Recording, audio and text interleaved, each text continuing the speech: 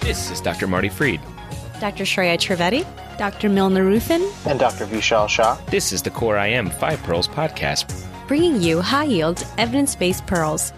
And one quick announcement before we get started. We are excited to launch our new website. Finally, a centralized location to find all things Core IM. Our new home on the web is coreimpodcast.com. So on the site, you'll find our podcast, as well as episode pages with transcripts if you want to read along, show notes, and of course, references. And there is a new feature in the works. Flashcards! So check back frequently and subscribe for new updates. And for those of you who follow us on social media, we're going to be posting our 12 Lead Thursday and Trivia Tuesday posts under the Knowledge Bites section. And that's Bites with a Y. But seriously, this website could not have been possible without the vision and talent of one of our team members behind the scenes, Dr. Amy Yu. We are so grateful to Amy. Yeah, she is honestly a gem. You know, I think it's so hard to find people who not only have that creativity, but also that leadership and ability to execute. Honestly, she is the definition of a triple threat. So check out coreimpodcast.com and please let us know what you think about it. Today we are discussing Barrett and his esophagus. Also known as Barrett's esophagus. Thank you to our peer reviewers, Dr. Nicholas Shaheen, Dr. David Katska, and Dr. Joe Kingsbury. We'll hear from Dr. Shaheen and Dr. Kingsbury later in the podcast. And we have some friends with us. Yes, we do. Yeah. We are so excited to be joined on the podcast today by our friends, Drs. Milna Rufin and Dr. Vishal Shah. Milna and Vishal, why don't you go ahead and introduce yourselves? Thanks, guys. I'm Milna. I am currently a PGY3 in the primary care residency program at NYU. And I'm super happy to be staying on as chief resident in July. And I'm Vishal. I'm currently a hospitalist at Mayo Clinic Health Systems and soon to be preventative health fellow at Mayo. Right. And thank you guys so much for your work in prepping for this episode. Welcome. Yeah. Of course. All right, guys, let's get started with some of the questions on the pearls we'll be covering. Test yourself by pausing after each of the 5 questions. Remember, the more you test yourself, the deeper your learning gains. Pearl 1, definitions. What is Barrett's esophagus and why should we care? Pearl 2, screening population. How have the screening guidelines changed for Barrett's and why? Pearl 3, patient counseling. How do we screen for Barrett's and how can we counsel our patients on what to expect? Pearl 4, treatment and surveillance. How do we treat patients with Barrett's and what does surveillance look like for our patients with Barrett's? And Pearl 5, a throwback pearl, trending troponins. What does a change in troponin over time tell you? All right, guys, I am really excited to talk about Barrett's today. Honestly, at first I thought, Barrett's is pretty straightforward. But after reading more about it, I think the nuances are really fascinating and confusing at times and left me really excited to share some of these nuggets with you. Unfortunately, I think that our specialty has given people even more reason to be confused because as we've learned more about the disease, we keep evolving and changing recommendations such that, there was a time when patients with Barrett's were told to get an endoscopy every year. And, if you've had Barrett's for 30 years, you've lived through probably 4 or 5 iterations of these guidelines, and we're treating you. You haven't changed, but we keep changing. So that was Dr. Nicholas Shaheen. He is a professor of medicine and epidemiology at the University of North Carolina, Chapel Hill, and chief of the Division of Gastroenterology at UNC. He helped to write the American College of Gastroenterology guidelines on Barrett's esophagus, so you'll hear from him periodically throughout the podcast. All right, guys, I have to start with being honest. I have my first Core IM disclosure to make. What? A disclosure? Marty, have you given in to Big Pharma? Well, no, it's. I wish I had that kind of disclosure, but this is a different type of disclosure. So here it is. I am a sriracha lover, and I love Frank's, and I love wasabi, and I selfishly sought out this episode to learn more about Barrett's because my med school hypochondriasis has finally caught up to me. I feel you, Marty, because I have a confession to make too. I actually am heartburn personified. In fact, I think my heartburn has been giving me heartburn because I constantly worry, is this Barrett's? All right, no more beating around the tamales. time to demystify Dr. Barrett and his legendary esophagus. Great call, Shreya. The history is actually kind of interesting because the man who the condition is named for, Dr. Norman Rupert Barrett, was actually wrong about its pathophysiology. Barrett's is defined by metaplasia, which is when one type of cell is replaced by an entirely different type of cell. In Barrett's, the normal squamous epithelial lining of the esophagus changes into columnar epithelium. Dr. Barrett actually thought that the columnar lining of the esophagus, which is usually found in the stomach, represented a congenital short esophagus, which was later determined to be incorrect. And if you're into the history of the name, we'll link a cool paper from the Journal of Gastroenterology and Hepatology, which goes through the entire saga. So Barrett's usually occurs in the setting of chronic inflammation, most commonly chronic gastroesophageal reflux. But as we will see in Pearl 2, this doesn't always check out. Yeah, and I think one of the cool things to understand about this change in cell type is how it might play into what the patient is experiencing. One of the pearls that primary care docs can take home is that if you have a patient, if you have a white male fat patient who comes in and says, doc, I don't know why, but for whatever reason, my reflux has gotten spontaneously better, and you haven't changed their medicine, that may not be any cause for joy. Yeah, and I kind of geek out about the pathophys here, thinking about how these columnar cells, which are usually lower down the GI tract, but now in the esophagus respond to acid. So we know columnar cells are more resistant to acid. So if it's in the esophagus, it's going to be less sensitive or sensate to irritation from acid. Yeah, the way these studies were done is they did what's called Bernstein tests. And what a Bernstein test is that you put a tube down somebody's nose and you drip acid in their distal esophagus. The patient with Barrett's got less symptoms. How much do you guys want to bet that he's actually talking about med students? They're always med students. Yeah. But listen, the scary part about Barrett's isn't necessarily that first transformation from squamous epithelia to columnar, but it's the further changes that we call dysplasia. And it's really the sum total of those changes that increase the risk for true cancer. Exactly. And a good analogy here is to think about Barrett's like we think about a pap smear, which is looking for metaplasia at the cervix. Sorry, but the idea of pap smears in my esophagus is not easing my reflux. All right, Vishal, break it to me gently. How much time do I have left? Easy, Milna. Only about 5% of the overall population actually ends up having Barrett's. 5%? 5% of the U.S. probably represents like millions and millions of people. But I guess the real issue isn't how many people have Barrett's, it's how many people from Barrett's develop adenocarcinoma. Right, and the risk of progression from Barrett's to cancer varies significantly based on how abnormal the cellular architecture has become. We call that dysplasia, and we categorize it into low or high grades, depending on how abnormal the cells have become. Okay, so what's the chance of Barrett's converting to adenocarcinoma? Well, for low-grade dysplasia, the annual risk of progression is 0.7 per year. But if you find that your patient's got high-grade dysplasia, then their risk for developing cancer is about 7% per year. Okay, so to review the key points from this pearl. Barrett's is metaplasia of squamous to columnar epithelia in the esophagus. This matters because the prevalence of Barrett's is 5% of the general population. And of those with high-grade dysplasia, there's about a 7% annual risk of developing adenocarcinoma, which is ultimately what we want to try and prevent. And the good news here is that we can and should screen our patients for Barrett's. More on this after the chime. Okay, so if the prevalence of GERD is increasing in the U.S., with Marty and me contributing to that increasing number, should us GIM doctors be as diligent about Barrett's as we are about pap smears? Yeah, so this might be a good opportunity to bring in a case. Mr. Harry T. Byrne is a 55-year-old overweight white male non-smoker. He has diet-controlled diabetes, and he's coming into the clinic with a year-long history of intermittent reflux symptoms. So thinking about who to screen is really about looking for people that would be the highest risk for esophageal cancer. We're trying to take a relatively high-cost screening test, upper endoscopy, apply it to a relatively low-risk population. Even in those with GERD, this cancer is relatively rare. So what we need to do is to tailor our screenable population as best we can to the group that's going to be highest yield. And that's exactly what the 2016 ACG guidelines focus on. Just that, better risk stratification for who should get an endoscopy. And we've known for a long time that GERD was a risk factor for both Barrett's and cancer.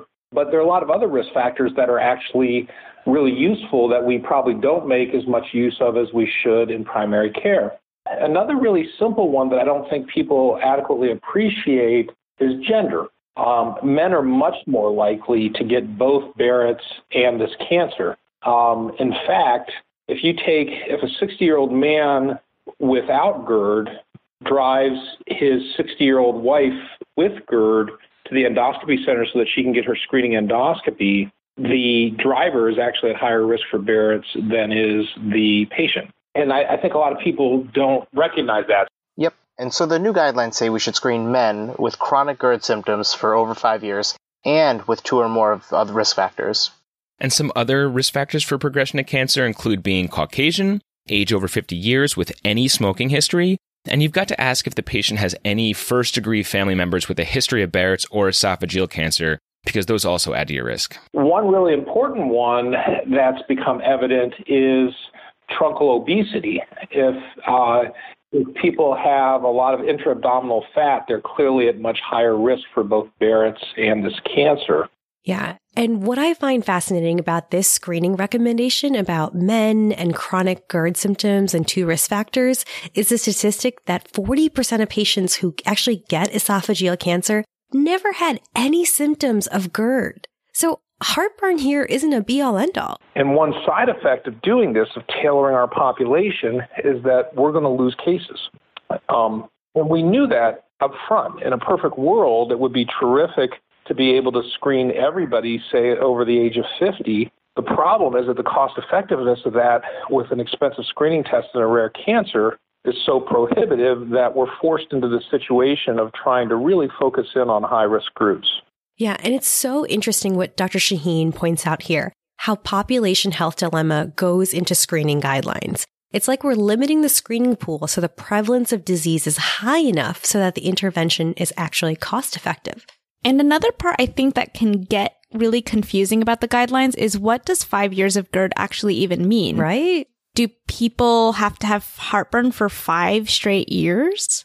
Right. So it's probably going to be a gestalt thing. What we're looking for here is either the symptoms of GERD for about 5 years or the absence of symptoms with a PPI for that time period. Okay, so when we bring it back to our case, this guy is Caucasian, male, and he has truncal obesity, but he doesn't have over 5 years of GERD symptoms, so he's probably in the clear. See, Marty, you and I have nothing to really worry about. I don't know, Milna. I have this weird feeling that one day I'll be the older Caucasian male with long-standing GERD and central obesity. Long story short, you're not making me feel any better. Aww. Yeah. All right, Marty, maybe you should do a trial of PPI and see if that controls your heartburn. And flashback to our 5 Pro segment on PPIs. Remember to take that PPI 30 minutes before your first meal to get the biggest bang for your buck. Nice. Props for that hashtag space repetition you just snuck in there. Yeah, Shreya, we see what you did. Yeah, hashtag learning theory. But now I'm starting to sound like Marty. Fair enough. All right, so let's summarize. The American College of Gastroenterology has recommended screening for Barrett's esophagus for men with GERD symptoms greater than 5 years and 2 or more risk factors like Caucasian race, age over 50 years, any smoking history, central obesity, or a family history of Barrett's or esophageal cancer. And despite these guidelines, keep in mind that reflux symptoms are neither sensitive nor specific for Barrett's esophagus. All right, guys, as a primary care doctor, I really want to make sure my patients get a sense of what to expect when I send them to the specialist for testing. So say our older male did have chronic reflux symptoms and had 2 additional risk factors that we send him to GI. What can I tell him to expect?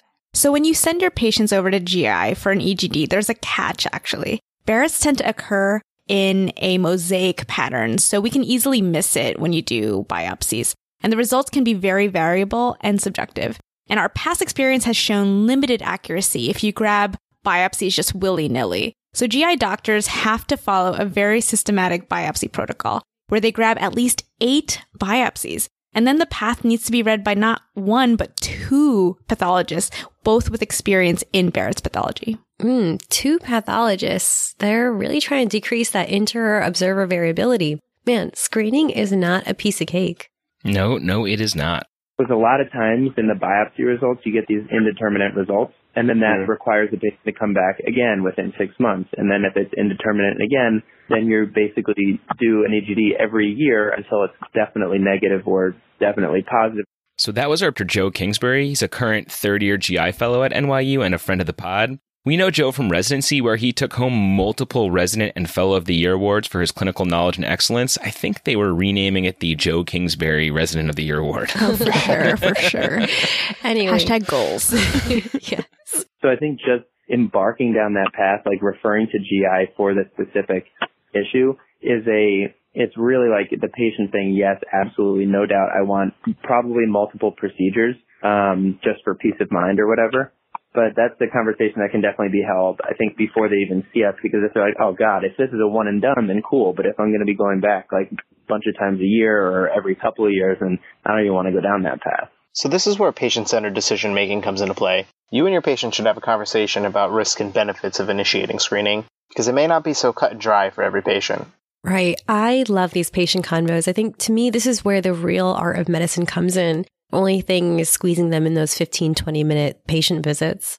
Yeah, fact. So say we talk to our patient, Harit T, about whether it's even worth heading down that road. And he does want the peace of mind, so we go ahead and send him for the EGD. The question is then what?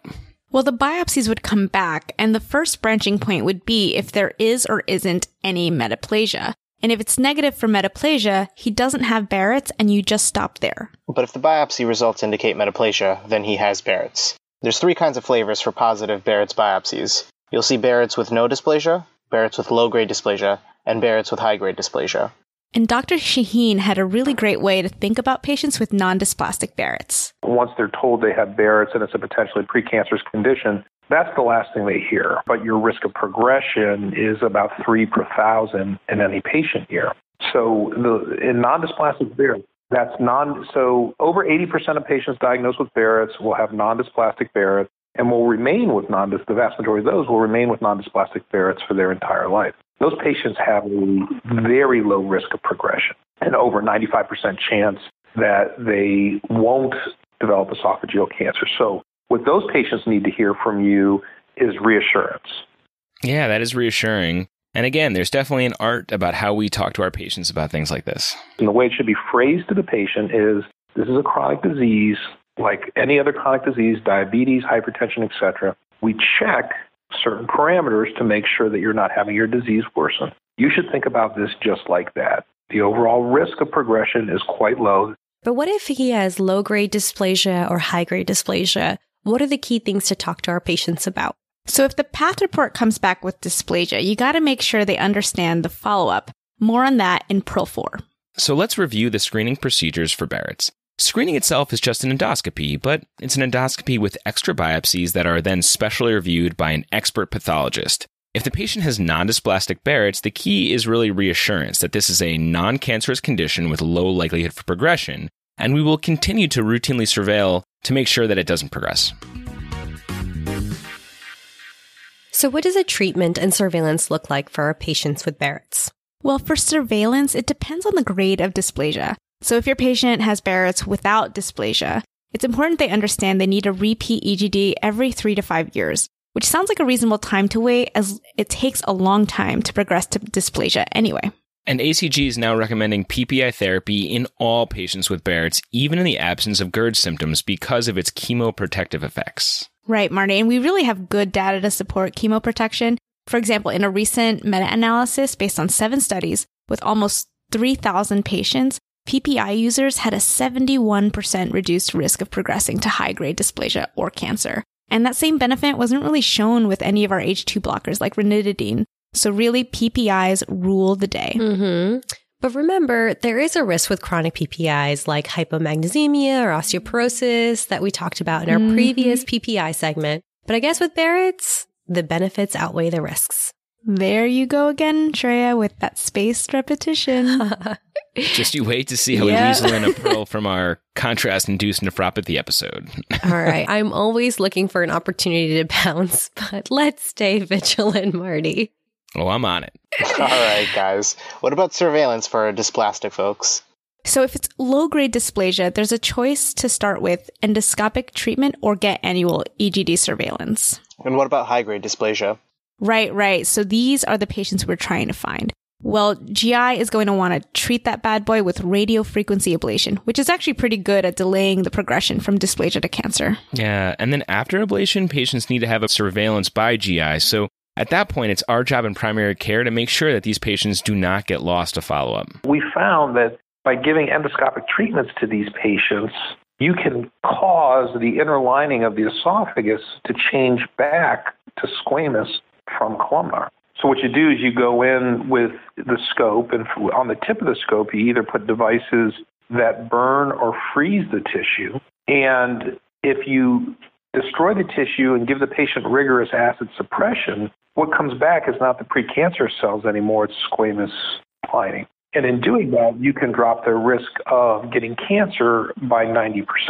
That's great. And makes me think, why don't we just ablate everyone with Barrett's? And the thing is that there are lots and lots of people with Barrett's. The vast majority of them have non-dysplastic Barrett's. And interestingly, the complication rate of these ablation procedures, well, not real high, is 6%.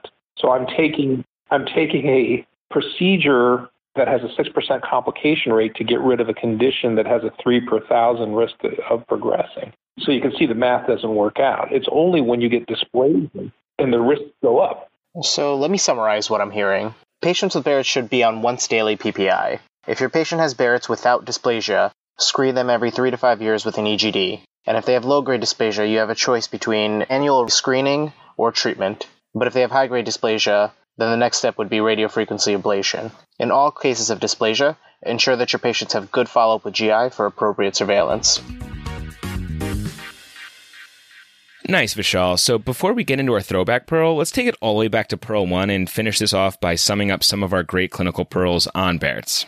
Pearl 1. Most people with Barrett's actually die of reasons unrelated to Barrett's. But despite that, we have to keep in mind patients with high-grade dysplasia have an elevated risk of progression to cancer. Pearl 2. Screen males with long-standing GERD if they have more than 2 risk factors, including age older than 50, Caucasian race, smoking history, central obesity, or family history. Remember, you should generally avoid screening women unless they have indications for a diagnostic referral.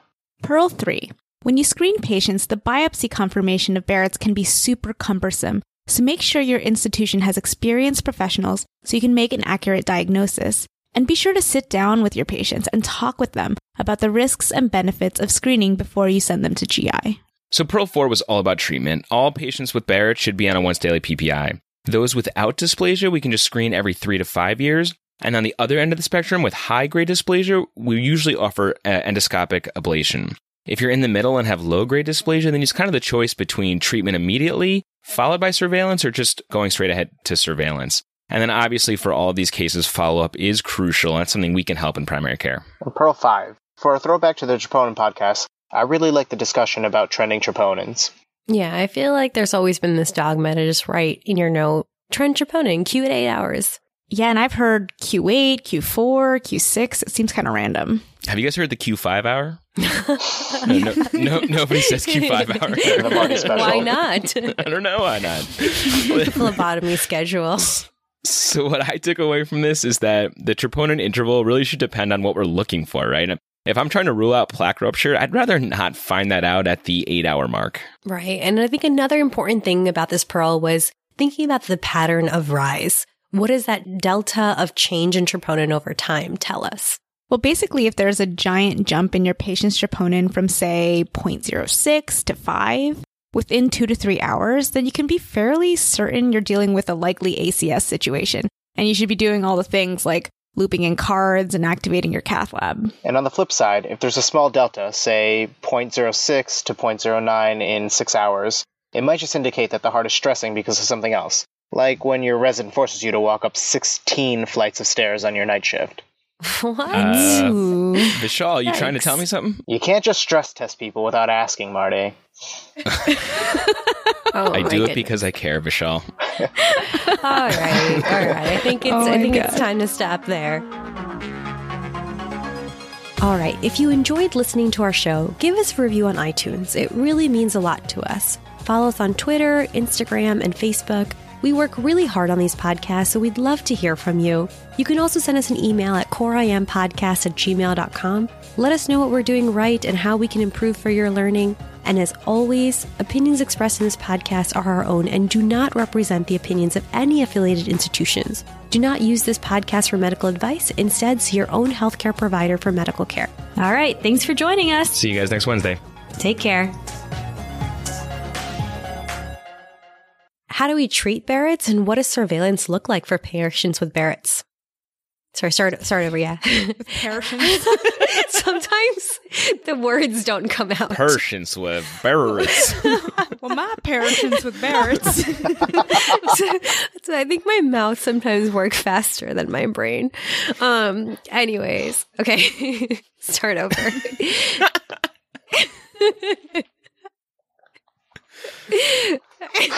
All right, get it out. Watching Vishal lose it just killed me. This is something he's noticed last 3 years of training with me. And he's like, wow, finally Shreya knows also. I missed you, Shreya. Okay, anyways.